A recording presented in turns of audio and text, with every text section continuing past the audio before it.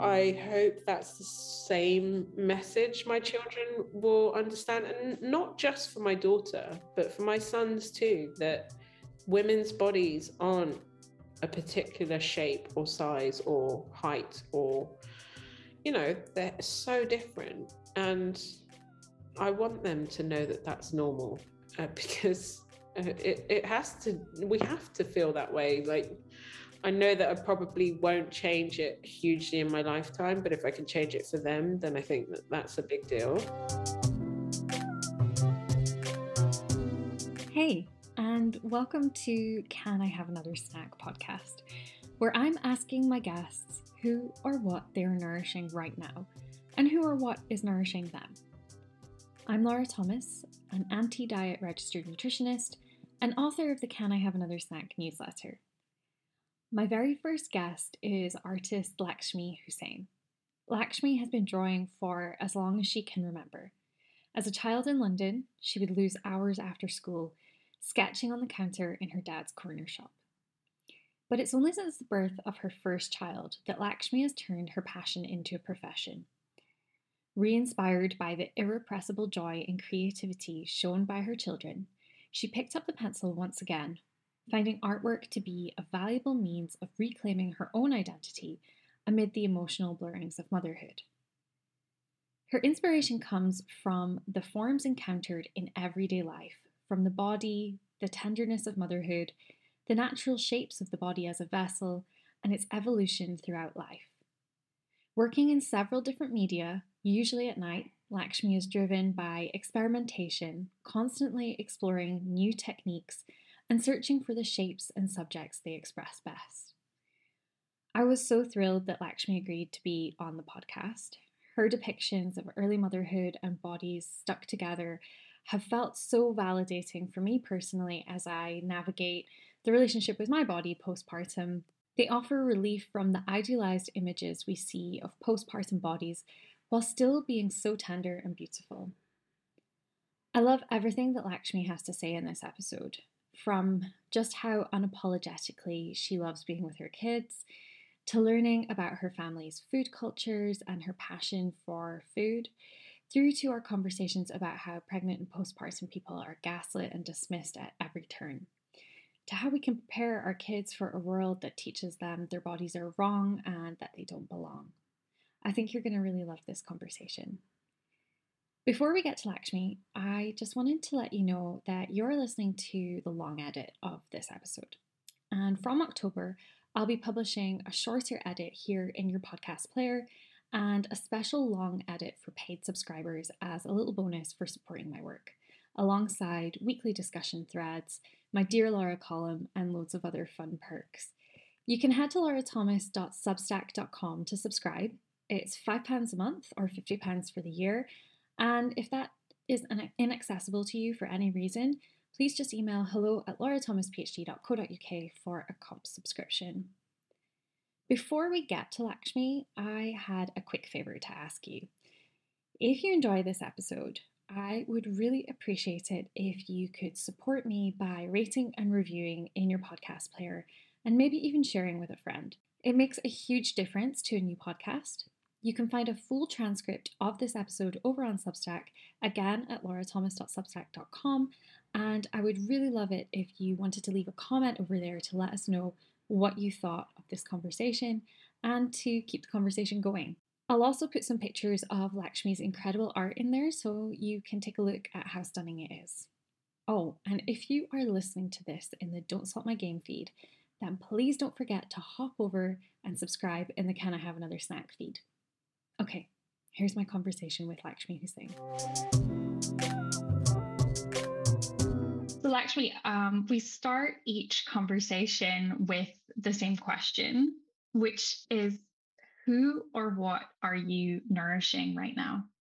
I am nourishing, actually, you know what? This summer, I nourish myself, and I also nourish my family. But in general, even though the kids are on summer holidays, it's more about me resetting, taking a break, taking stock of what I've been doing. The summer is generally slower for me work-wise. And so I try and fill my cup. So you're kind of taking a beat from artist world, artist life, Yes. and stepping back into mum life.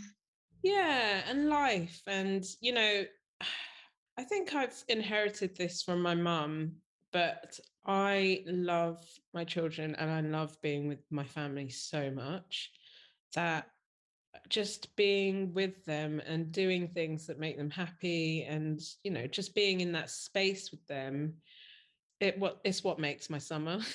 And I really love it. And I consciously try not to work during the summer. I know it is a long break and not many people it's quite a privileged thing to say that I could take 6 weeks off. But I do pop in and nourish my plant babies. I've got a forest here. But I try to step away, and even though I'm physically not working, my mind never stops. So I do think it is a good time to.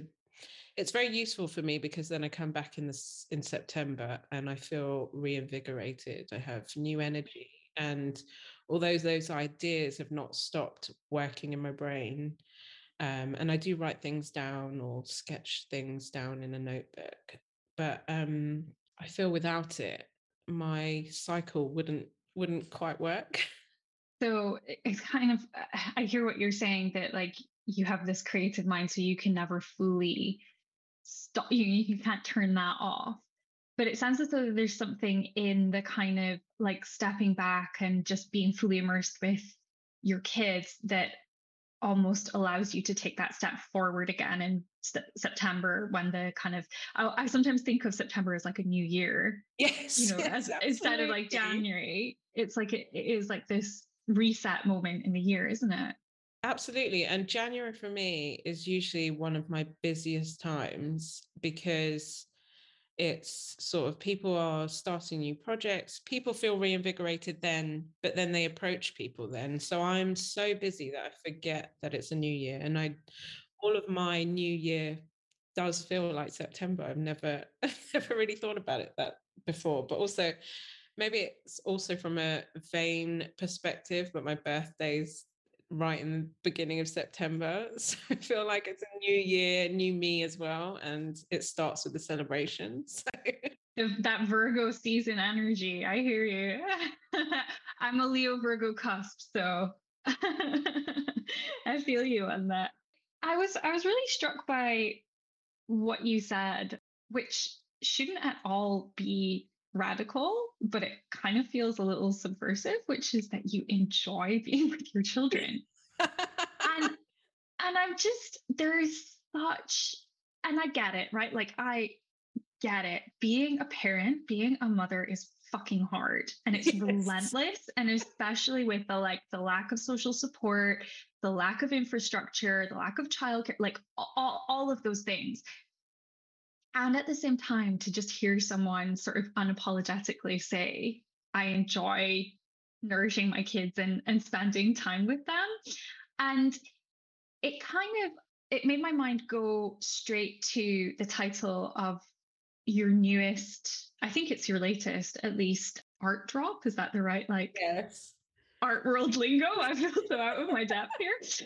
But it's called like glue, right? A couple of the pieces are, but the actual collection's Okay. called Inseparable. Oh wow, even more like poignant.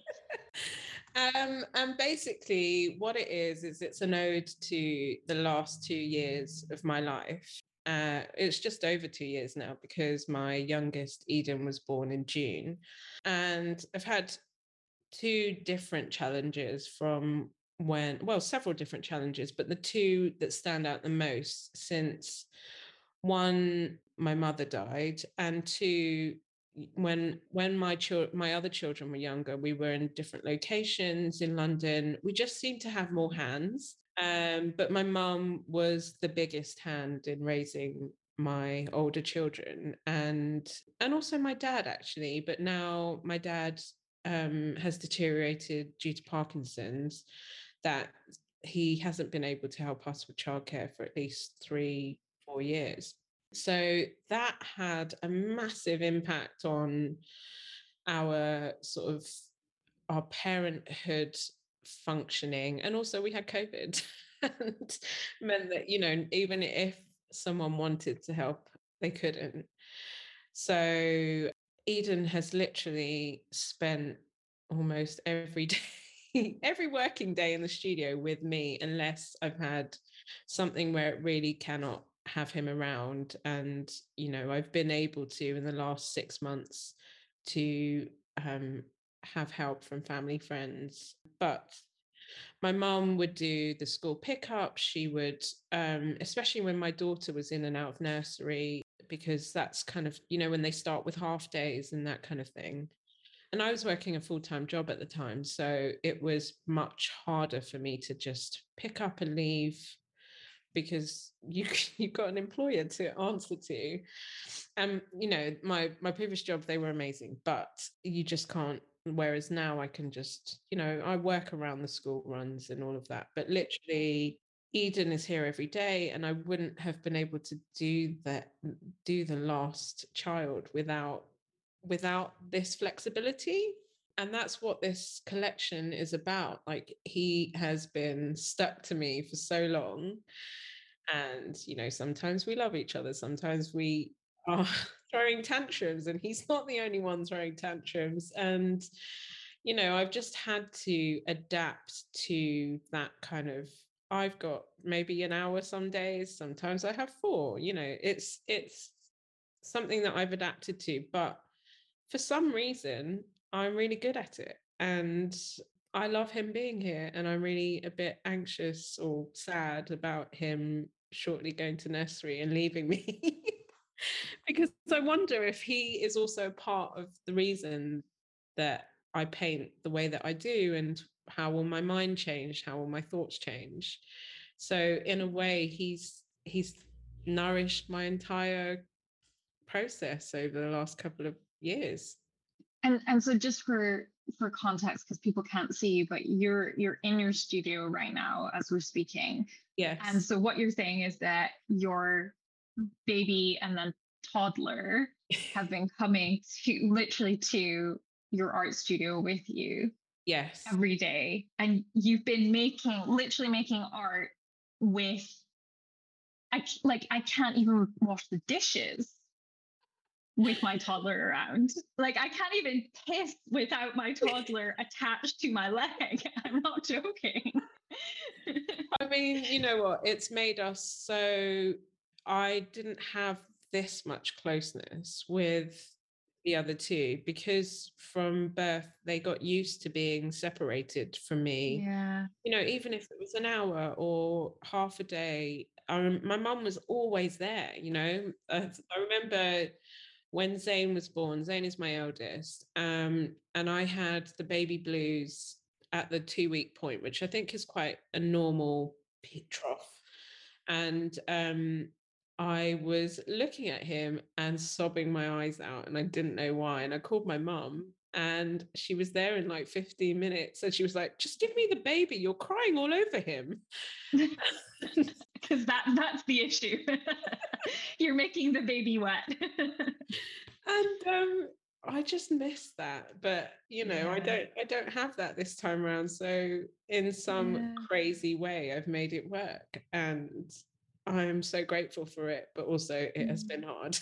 I'm just hearing such a there's a tension or a conflict or something that there's something about this particular baby because of the pandemic and because of the loss of your mom, that it's been harder in a lot of ways, but then there's this closeness, this bond that is sort of this, I don't want to say silver lining, but you know what I mean, like an unexpected kind of gift that you Yes. have. And I just, this is where I'm gonna cry. You've already been crying. But I feel, and this is not at all why you do need to make your art for me to feel validated and seen, but I feel so seen in those pieces in particular that you were talking about, in terms of, because we have very little support. We've had very little support throughout the pandemic. And, my toddler didn't start nursery until he was a bit older. And even then it was like, the part-time thing. And he's a very attached baby, very attached. And there's just something about seeing your work that just felt like holding a mirror up to our experiences, and just like, him, literally physically being constantly attached to me, to my boob. And we've just gone through, I kind of felt like that was easing off, but then we've just had a spate of what's it called, like gastroenteritis, and he has again been attached to me like a newborn. I forgot how relentless it was. Yes. But yeah, there's just I don't know, I wonder if you could speak a bit more to just like being a body, and having to give so much of yourself to another body, another person, another, your child. I think the only way I can describe this is when I started painting, including Eden in my work. My agent, Georgia Spray, who represents me as part of Partnership Editions, she said that she was looking at the painting. She was like, they're so beautiful. It's like the babies are a jigsaw piece of yourself. And when you paint them together, it's like they fit together. And that's what I'm trying to depict. Is not that I've never seen, but it's just I don't see very often artwork depicting motherhood in a realistic way, in ways that it's awkward, it's beautiful, it's glued together all the time. And, my baby was born in summer. That's like hot, sticky, sweaty, stuck to your clammy body. And it's so, like, I say I don't swear, but it's so fucking hard. But it's also so incredible, like, that you can do this. And if you are able to do this, and you mentally and physically you like to do it, it's just, wow, we are incredible people. Like, and I'm not just talking like motherhood, yes, is very, very hard, but also there are incredible other parents out there who do the same and know what it is like to struggle in this way and still really, really love it. Like, and that's why I'm unapologetic about the fact that I just really, really love my kids. They are everything to me. And, sometimes my friends don't hear from me, but it's because I'm with my kids. And no one is ever going to stand in front of them, because they're incredible beings. And they have, so now my older kids are there.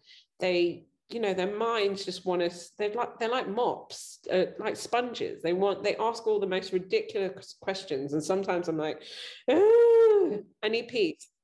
But I don't think my mind has been this stimulated by all of the things that are going on all the time in my crazy household, and been so in love. I was just thinking about this narrative that is so prominent, and I think it's because it is true, or it can be true, from the perspective that oftentimes women literally pay for having children. They get made redundant, they don't get promoted, they, all of the things, right? There's this real narrative that having a child, is a career killer. And there's a reality to that, having to put your career on hold for maternity leave, and all of the other things, the gender pay gap, and all of the things. And what I've heard you say is that becoming a mother, becoming a parent, was kind of a turning point for you and your creativity. And this is not something you said in this interview, but remember, I stalked you before. No, and I have said I that. heard you say that it's when you really started doing art more, right? Is that, am I? Yeah, but I agree with you. All of those things are very, very true. And I have ticked every single one of those boxes: redundancy, gender pay gaps, not being promoted, the career that I thought that I wanted or that I thought that I had before I had my children all stopped. You know, it never grew anymore when I had them. And then I found jobs that weren't as fulfilling. And I always felt like if I just didn't have the kids, maybe I would have gotten so much further. But, you know, I don't know that. And I don't know if that would have led me to where I am today. But I started drawing again because I loved drawing with my eldest.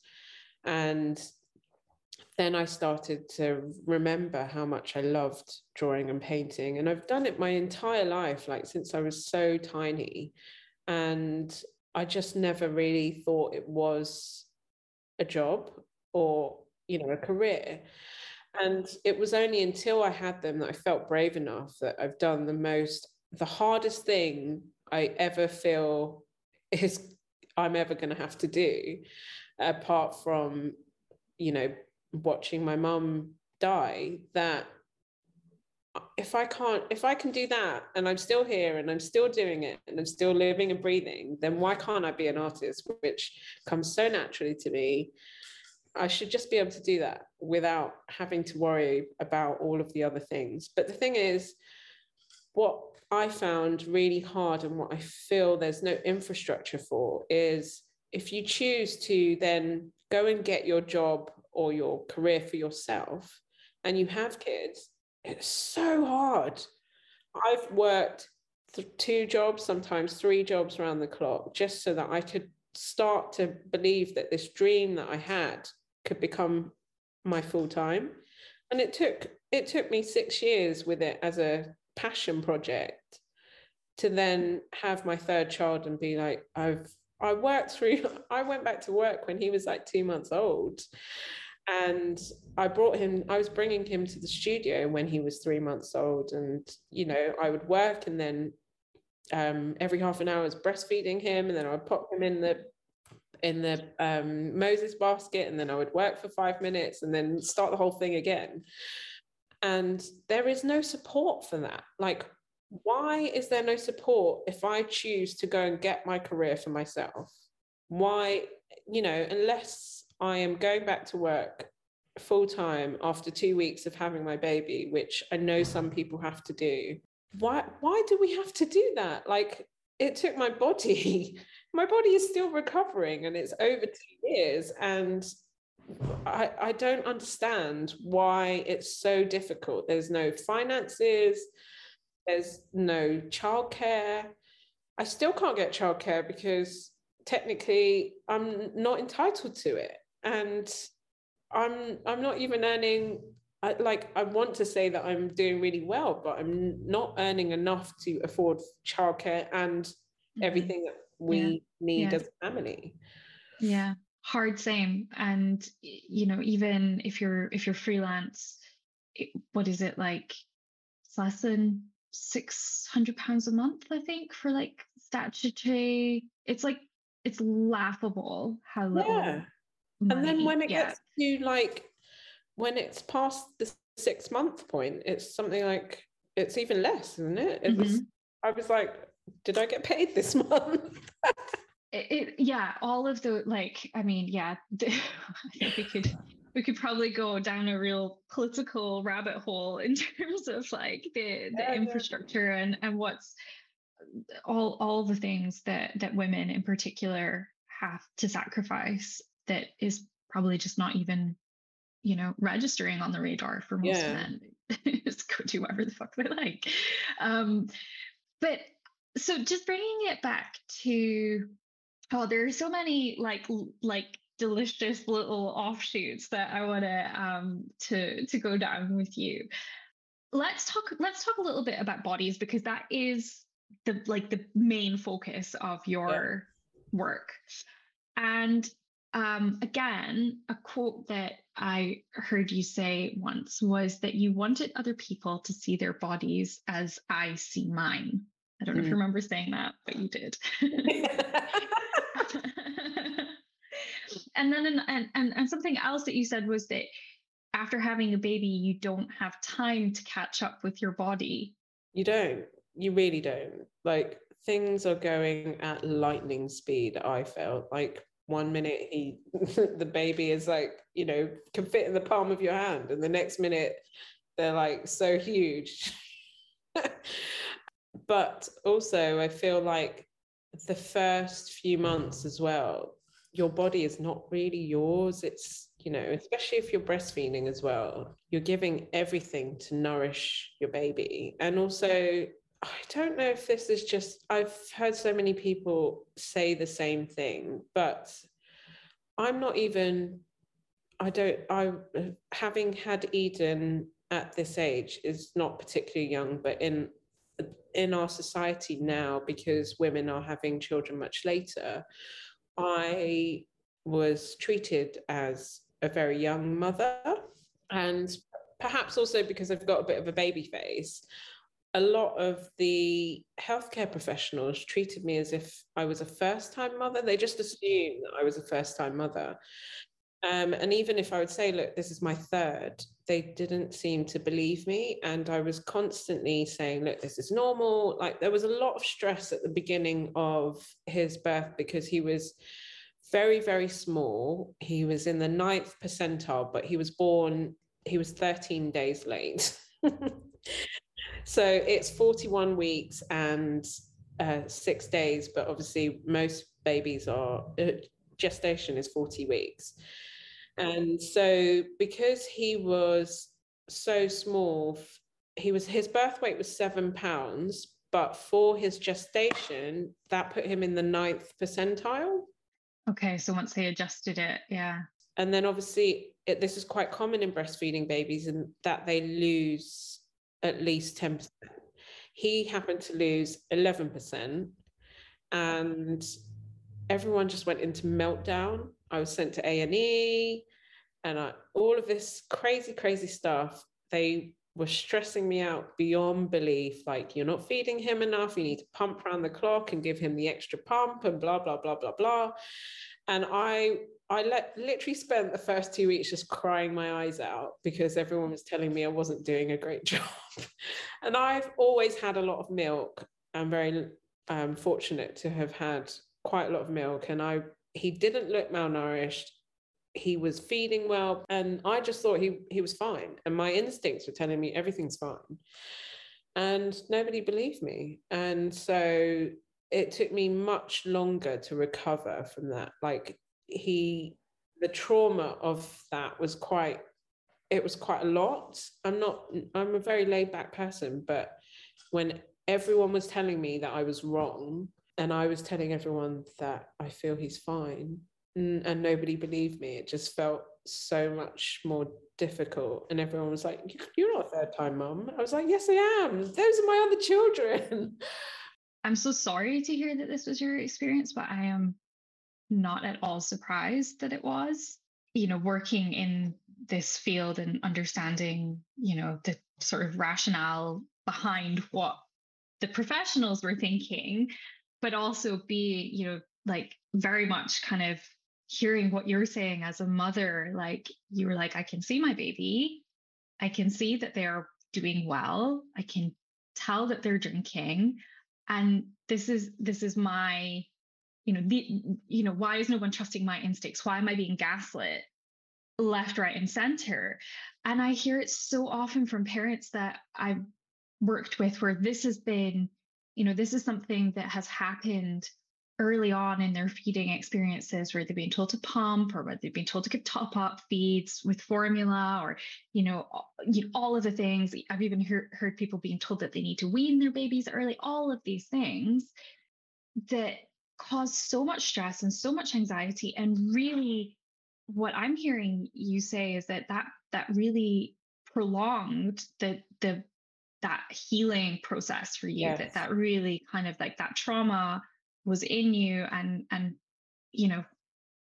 continued way beyond a point that it might not have otherwise. And I was also thinking that, if this wasn't your third baby, if this was your first child and this was happening and you hadn't had all those experiences to draw on, then what? Yeah. you know?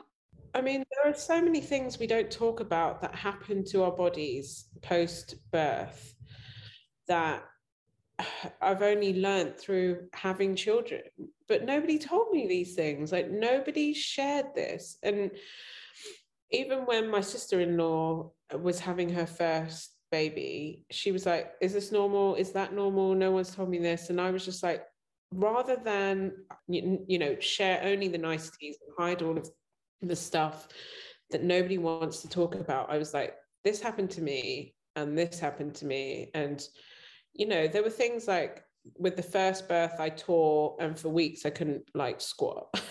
And nobody says stuff like this. Like, Yeah.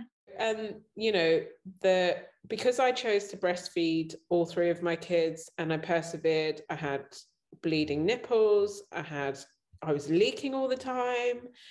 And nobody ever says this. Nobody, like, when your boobs turn rock hard, and it's literally like, I don't know, it's like concrete.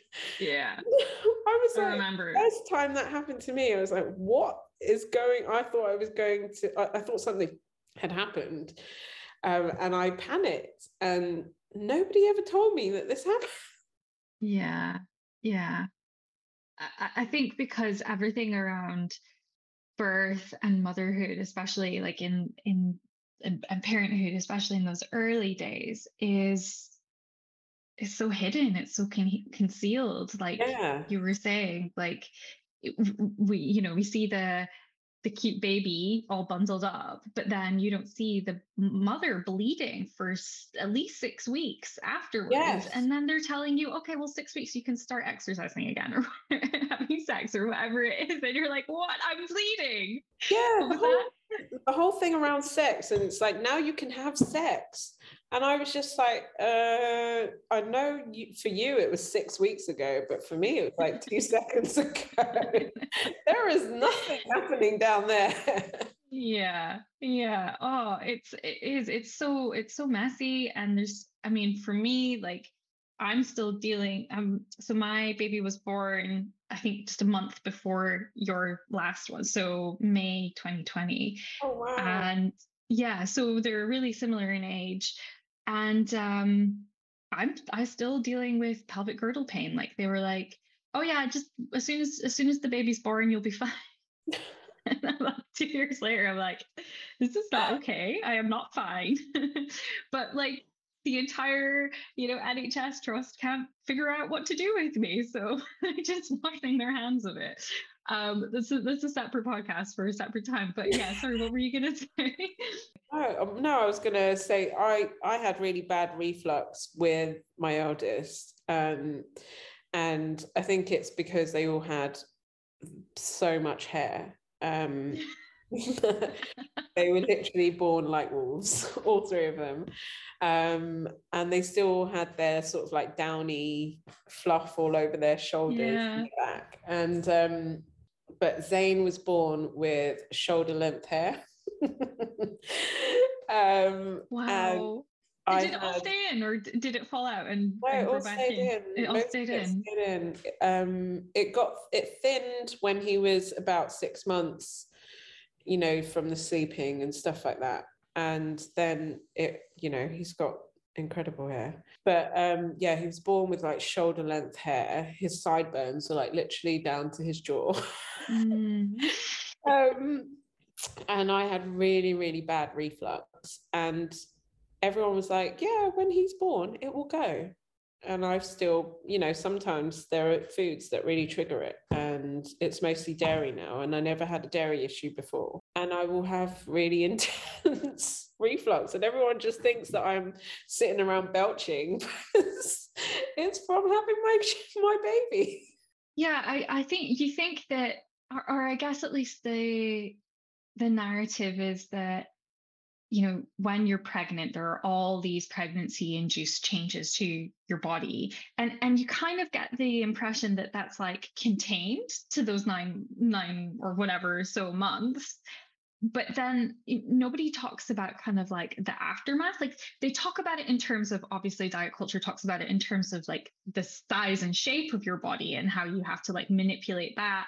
back, but we don't talk about like the internal changes, not just, I think, in terms of like, I think pain is a big one, things like you're talking about reflux, but also I think a lot about just like the trauma that gets stored in our bodies as well. Like you were talking about with breastfeeding, we also had a lot of issues with breastfeeding. Avery was in the NICU for almost 2 weeks when he was born. And so we then had like this knock-on effect on breastfeeding. And that was really awful. And that all kind of just lives with you, doesn't it? And Absolutely. we don't talk about that. And like, you know, when you have other children, everyone's like, well, you breastfed before, why can't you do it again? And that's not the case. Like every single time I had cracked nipples, bleeding nipples, every single time I had the milk coming in issue. And my milk took a long time to come in. Like normally it would be around 7 or 10 days. And that's why all of my babies lost so much birth weight. Whereas, you know, other mums that I've known, their milk had already come in when they were pregnant. They were, you know, they had milk. I didn't. And everyone just assumes if you've done it before, it's like riding a bicycle. It's not. Like every child is different. Everyone, I mean, even now, if my kids were sweets, they'd all be the complete opposite sweets. None of them would even look related to each other. Just a it's the only bag way of pick and mix. Yeah, exactly.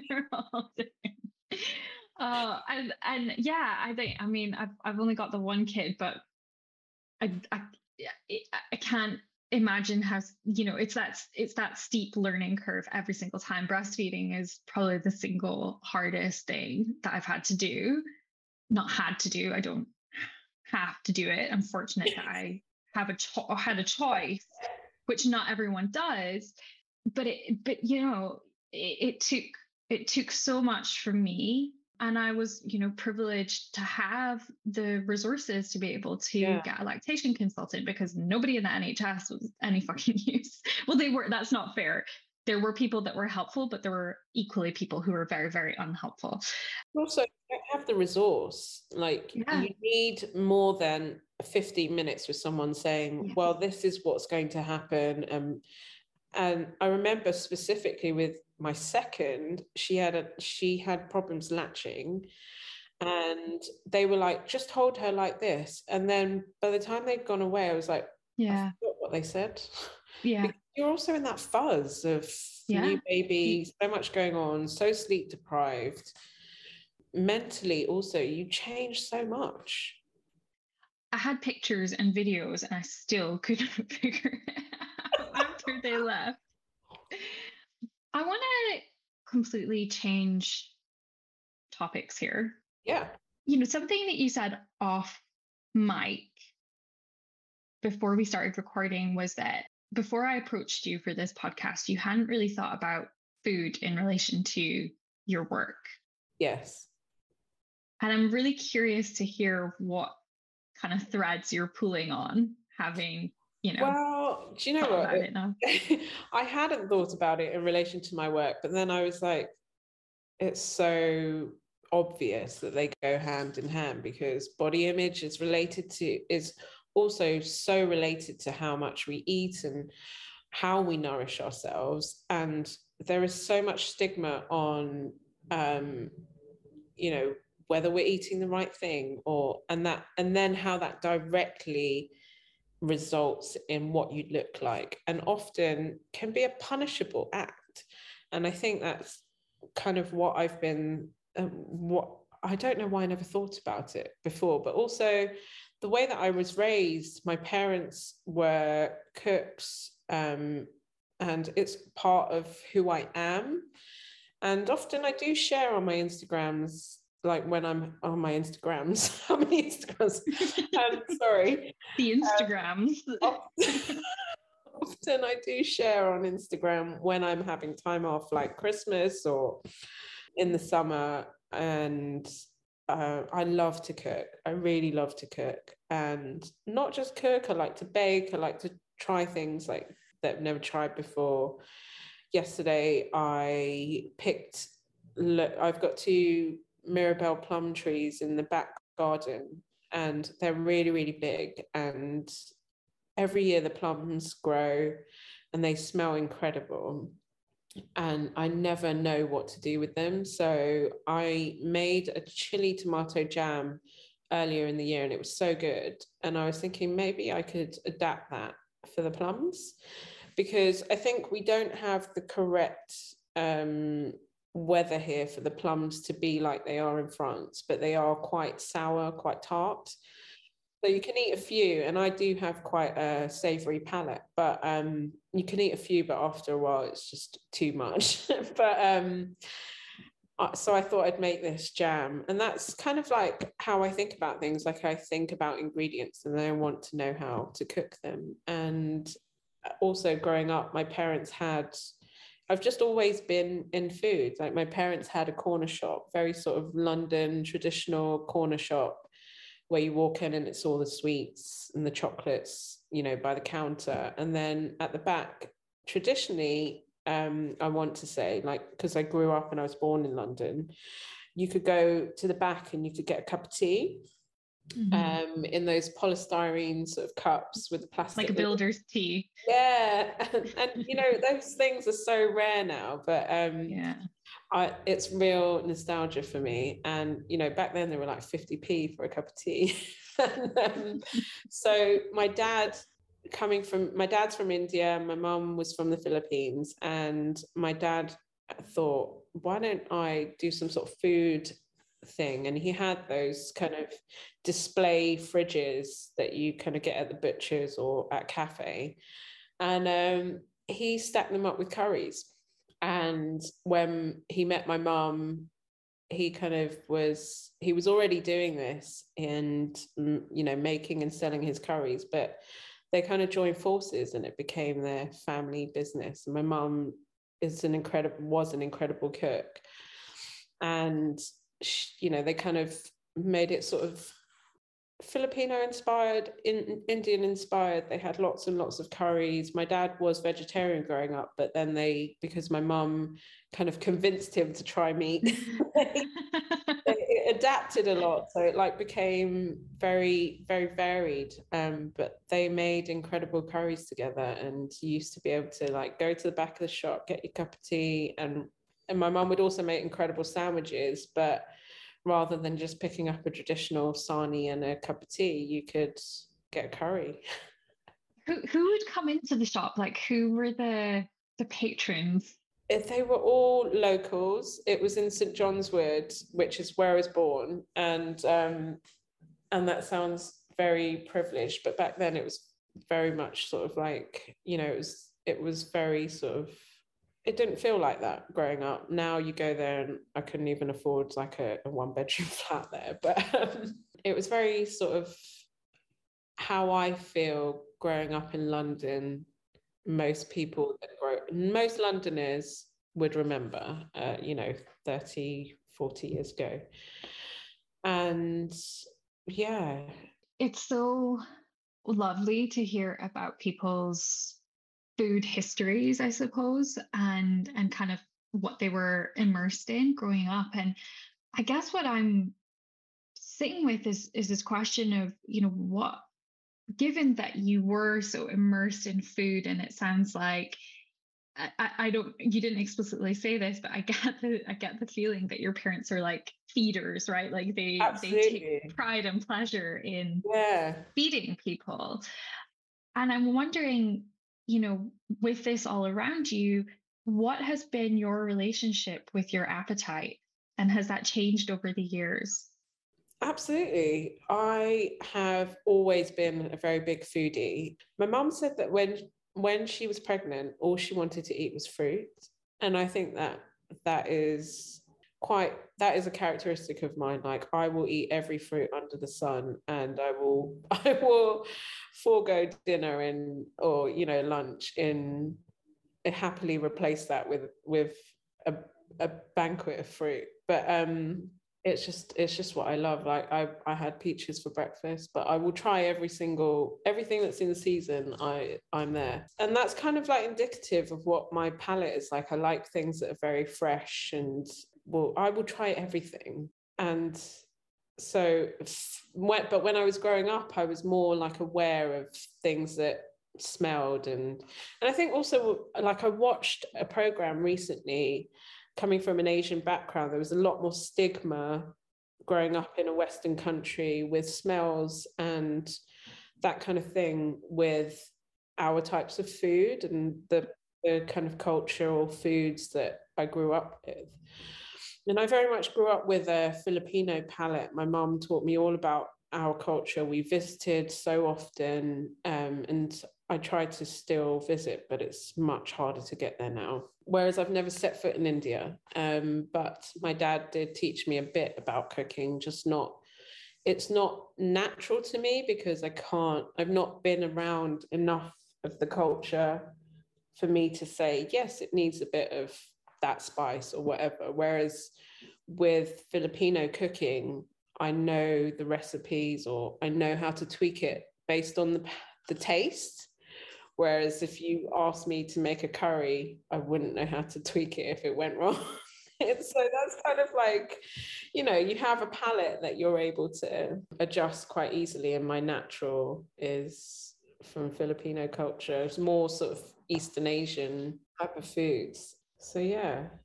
What I was kind of hearing you say, or I guess what I was thinking about there is just, again, this tension of you being really strongly tuned into your Filipinx identity.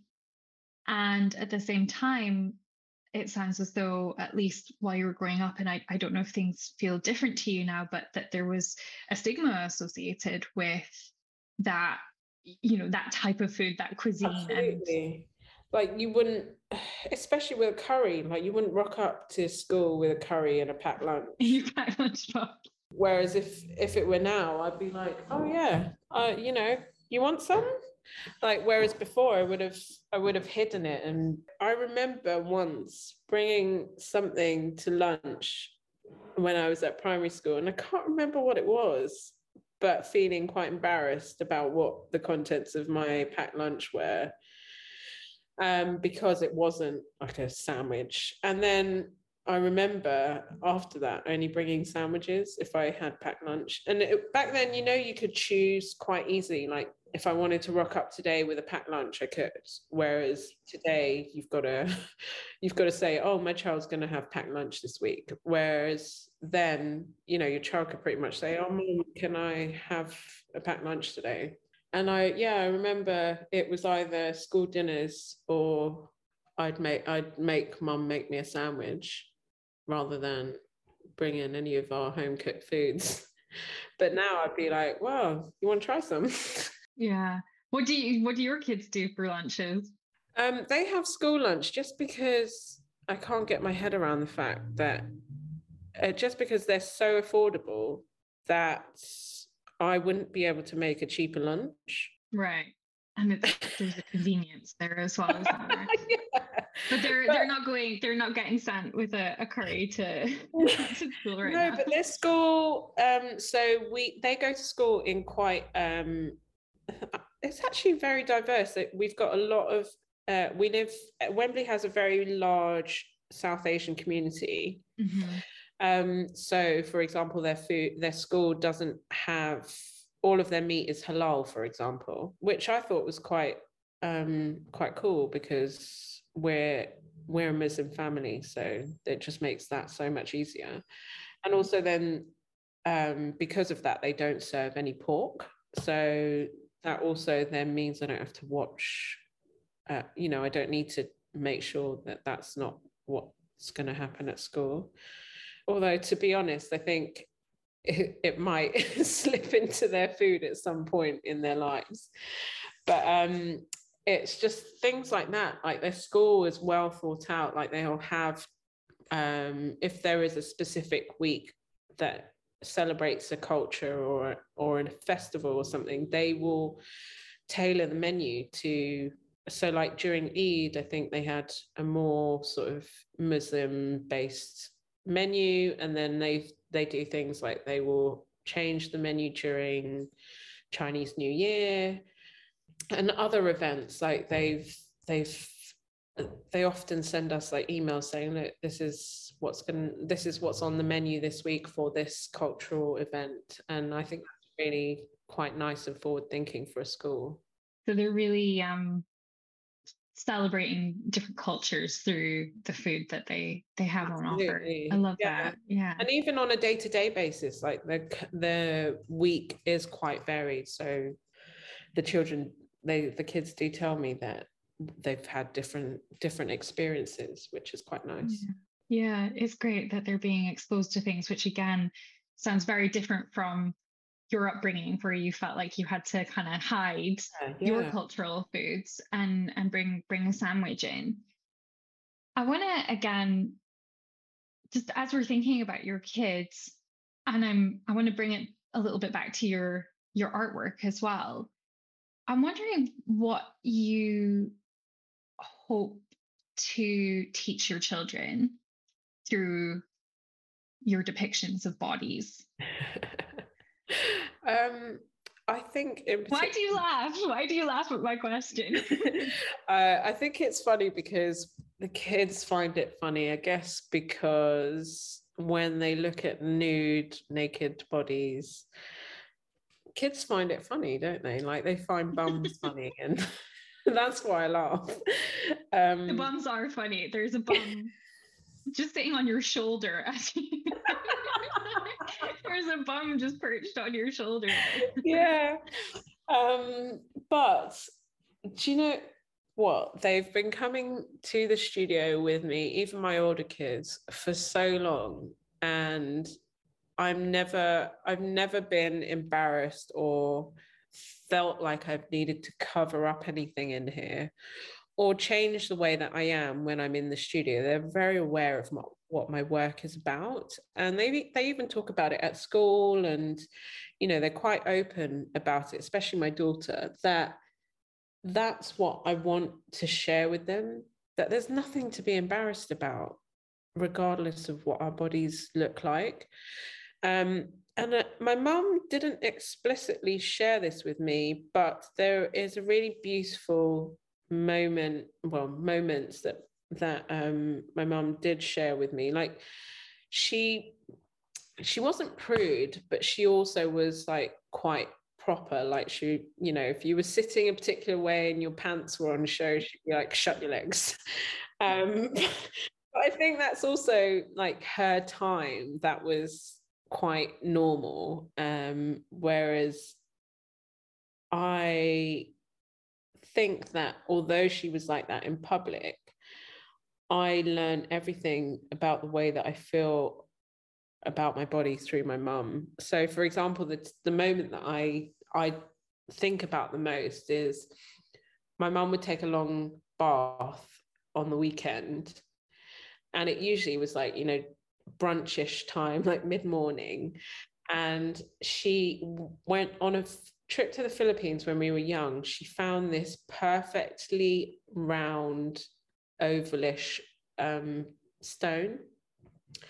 And it wasn't pumice, but it was so smooth and had like a porous texture to it that it was the perfect stone for using as a pumice, like to rub your back and get rid of all that dead skin. And every time she'd have a long bath, she'd call me, like she'd leave the bathroom door open and she'd call me and say, could you just scrub my back? And, you know, like that never felt like an embarrassing moment for her. And she was very open about her body in that short moment of time that I felt very comfortable that her body was normal. And I think although I do it much more explicitly, not explicit in the rude sense of the word, but no. You're very open, it sounds like. Much more openly, yes. That I hope that's the same message my children will understand, and not just for my daughter, but for my sons too, that women's bodies aren't a particular shape or size or height, or, you know, they're so different. And I want them to know that that's normal, because It has to, we have to feel that way. Like, I know that I probably won't change it hugely in my lifetime, but if I can change it for them, then I think that that's a big deal. And hopefully that will carry on forward. Yeah. So you're hoping to just put a little kink in that narrative, Absolutely. that women's bodies should look a certain way. You're trying to disrupt this idea in your kids and instill this sense that bodies come in all shapes and sizes, Yeah. etc., etc., etc. Exactly. And I already know from dressing my daughter how it starts from so early on, that we're just pushed as a society to normalize something that isn't true. And so the only way I can describe this is, my daughter, she's much taller for her age, and also she still has that roundness of her tummy that, really young children have. And so it can be really difficult to find trousers for her. But just to put this into context, she's 8 years old. And in order to find something that fits her waist, I need to go up to like 12, 13, sometimes even 14 years old. And when I've asked and this is mostly high street brands, and I've tried, like, shopping vintage, but vintage is worse because it was much worse earlier on. Yeah. And I've tried, and actually the only thing that seems to work is either hand-me-downs from my eldest son, or buying her boys trousers and jeans. Otherwise, she's just in dresses all day long, which suit her fine because she loves dresses, but at the same time, they're not always practical. Sure, yeah.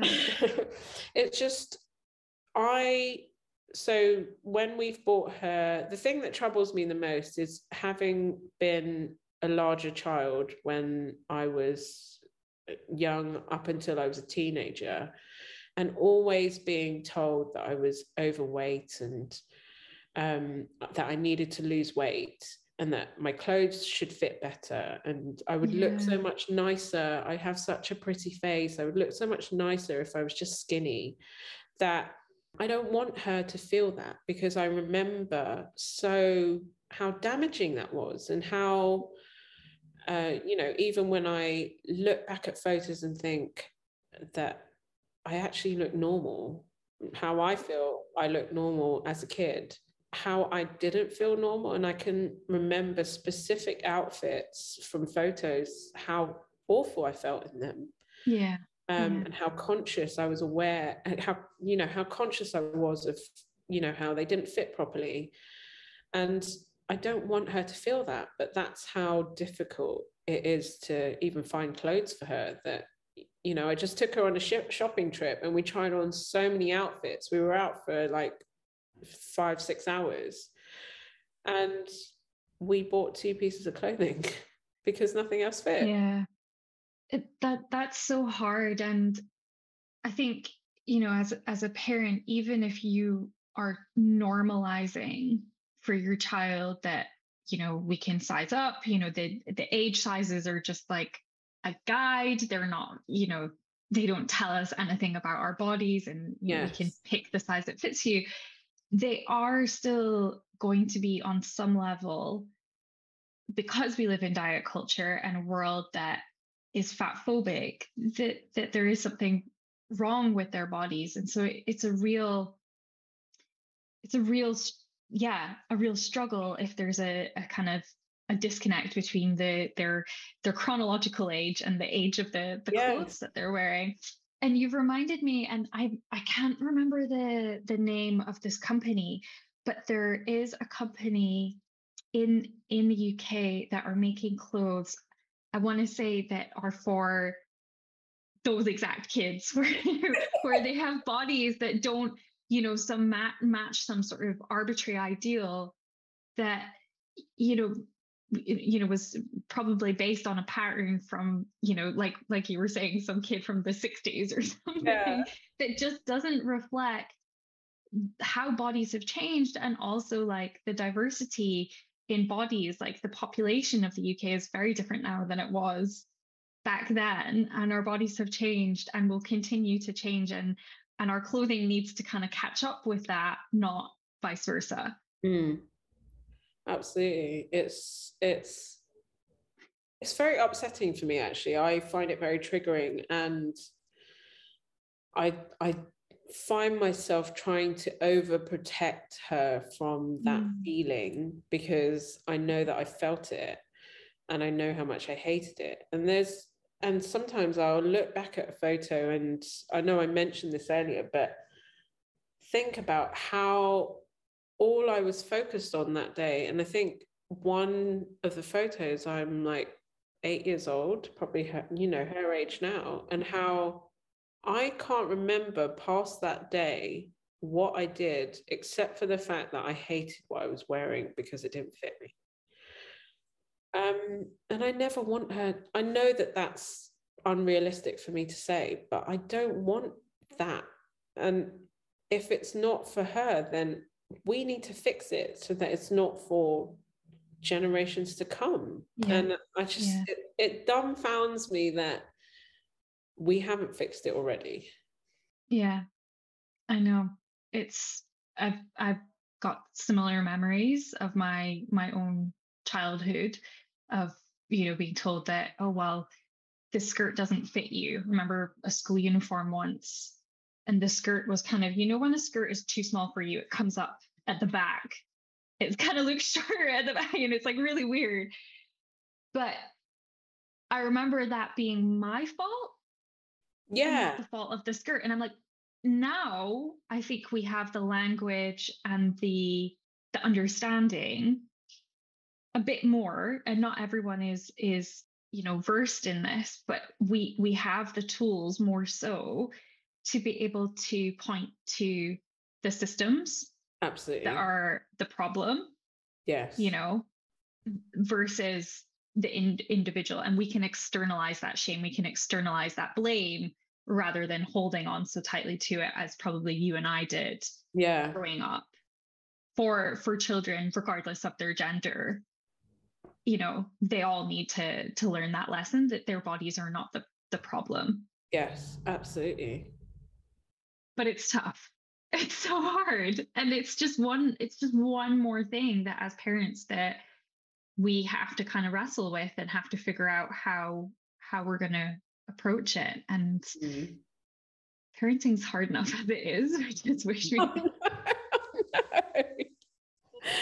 Yeah, I mean, my friend was messaging me the other day and was like, oh, I'm worried that my daughter's going to get bullied about X, Y, and Z. And her daughter's the same age as mine. They're two. And I'm like, oh God, we have to worry about bullying. And I think also something that's bothering me really recently is how much we gender young children. Like, that should be the age where their growing up is nothing to do with gender. And I've tried to raise my children in quite a gender neutral environment, because it shouldn't dictate how we go and reach for things in life. And yes, obviously we are going to come up with challenges, like all of the things that we detailed in motherhood, and how women have such a disproportionate sort of treatment and experience of motherhood, but of parenthood. But I feel like this is the age where they need to be able to experience everything regardless of who they are. Like, they should be able to do whatever they want and experience it without having to experience it through gender. But for example, my youngest is 2, and he has long hair. It's almost down to his bottom. Wow. Everyone is like, oh, look at that pretty girl. Oh, she shouldn't be like climbing up like that, or she's gonna hurt her legs. Or I'm just like, it doesn't matter that he's a boy or a girl. Just because he's got long hair doesn't mean that long hair automatically means girl. And also, why can't boys have long hair? And also, why does it matter what he's doing? If he was a girl and he wanted to climb up Mount Everest, or obviously not at 2 years old, but why does it matter? Yeah, I am, hard agree. I'm right there with you with a kid that I am doing my best to, not put into any particular box, but that the world around me is, determined to put into a box. And yeah, it's the constant kind of, I guess that question that you were kind of coming up against before is wondering, how much overcorrecting do you do, like you were saying with the body image piece, versus giving them all the tools and then trusting them that You're right. they've got it. Like, I mean, you've been a parent for longer than I have, so you tell me if you know a better way. But like, this is where I'm at with it. Yeah, I think the gender thing affects me the most, because it's more like, I think especially when it comes down to boy means strong, and therefore your body is stronger and can deal with more things. And that's what I have a problem with, because especially like with the way that I've had to go after my career, I think that shows, I'm not trying to blow my own horn here, but I've worked so hard physically and mentally, and I think that shows great strength, as well as raising my kids during the same time to nourish both of us, so that I can do what I want, I've always dreamed I've wanted to do, and also hopefully show them that they can dream for whatever they want.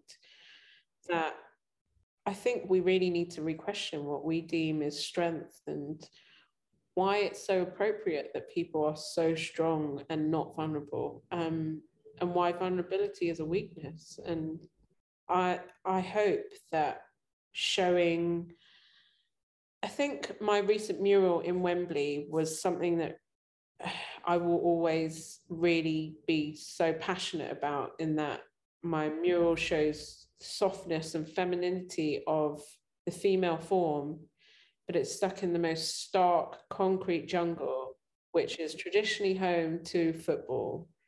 And I think that's a win for me. And I hope it's a little bit of a win for that message, that the two are so connected that we need to start allowing those boundaries to blur and to become one. Yeah. Yeah. I think anytime we're stuck in binaries, that's when we run into big problems.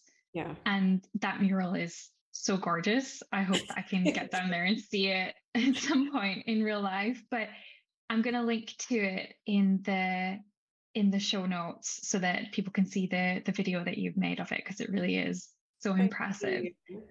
And I'm so like, yeah, it just makes me so happy that that's just like out there in the world for people to stumble across and see, because again, those forms and figures and that softness and that vulnerability is usually hidden away. So like it being right there in your face is so exciting to me. Yeah, and I think it was incredible. I felt it even more poignant, even though it didn't relate directly.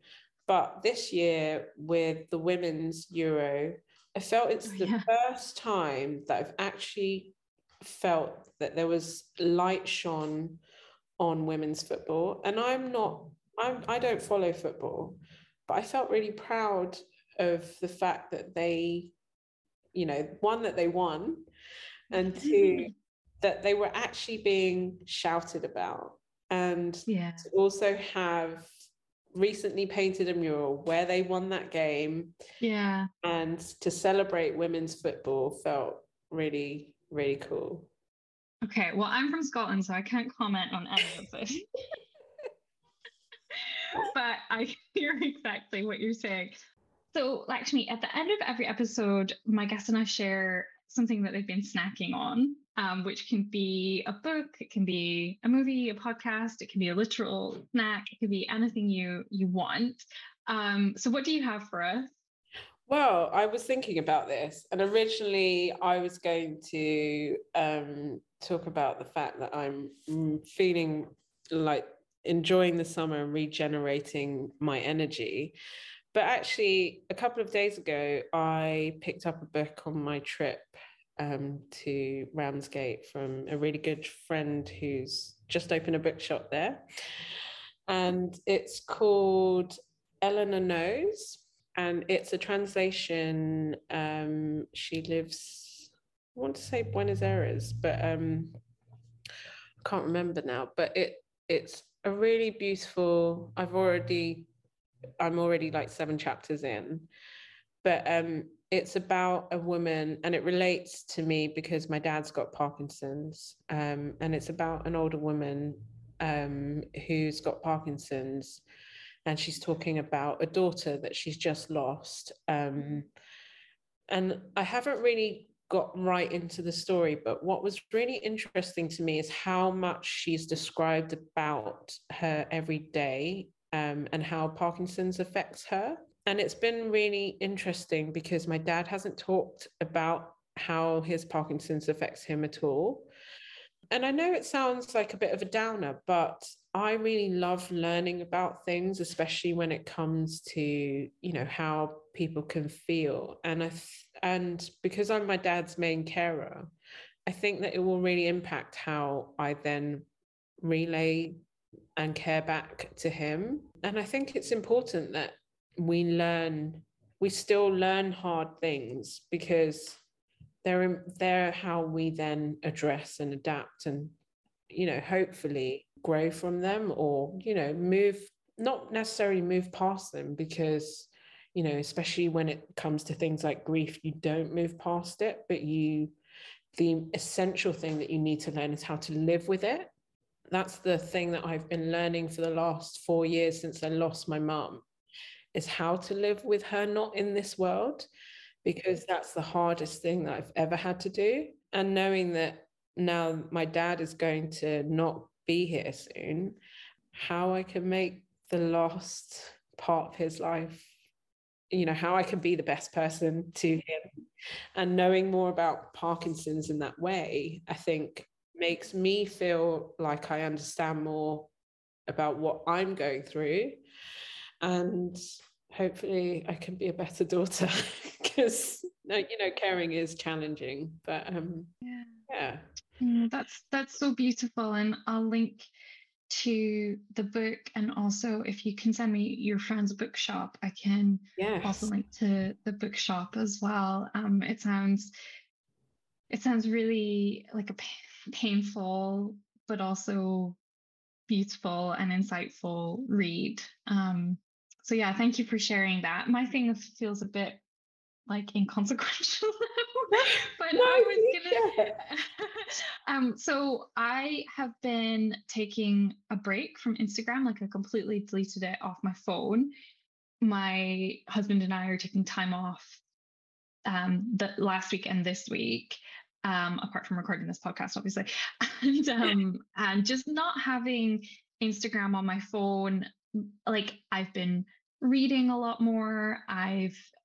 But like, more than that, my brain has just had a lot more space to breathe. And I think kind of in the same way that you talked about having that like summer reset to kind of help propel you forward creatively, like I'm kind of seeing it that way as well, that I just need to like but I think that's everything. really important, because I know you said it sounds inconsequential, but Instagram and social media in particular keeps us engaged all the time. No. And we need to step back from that. It's so healthy to step back from that, but there is no message that it's healthy to do that. And I think that's really important as well. Laxmi, tell everyone before we go where they can find out more about you and your work. My website is This Laxmi, so LAKSHMI, This Laxmi .com, and on Instagram at This Laxmi. Thank you so much. This has been such a great conversation. I'm so glad to talk to you. Thank you so much for having me. Thank you so much for listening to this week's episode of Can I Have Another Snack? If you enjoyed this episode, please take a moment to rate and review in your podcast player and head over to laurathomas.substack.com for the full transcript of this conversation, plus links we discussed in the episode and how you can find out more about this week's guest. While you're over there, consider signing up for either a free or paid subscription to the Can I Have Another Snack newsletter, where I'm exploring topics around bodies, identity, and appetite, especially as it relates to parenting. Although it's totally cool if you're not a parent, you're welcome too. We're building a really awesome community of cool, creative, and smart people who are committed to ending the tyranny of body shame and intergenerational transmission of disordered eating. Can I Have Another Snack is hosted by me, Laura Thomas, edited by Jolie Kelly. Our funky artwork is by Caitlin Pricer, and the music is by Jason Barkhouse. And lastly, Fiona Bray keeps me on track and makes sure this episode gets out every week. This episode wouldn't be possible without your support, so thank you for being here and valuing my work, and I'll catch you next week.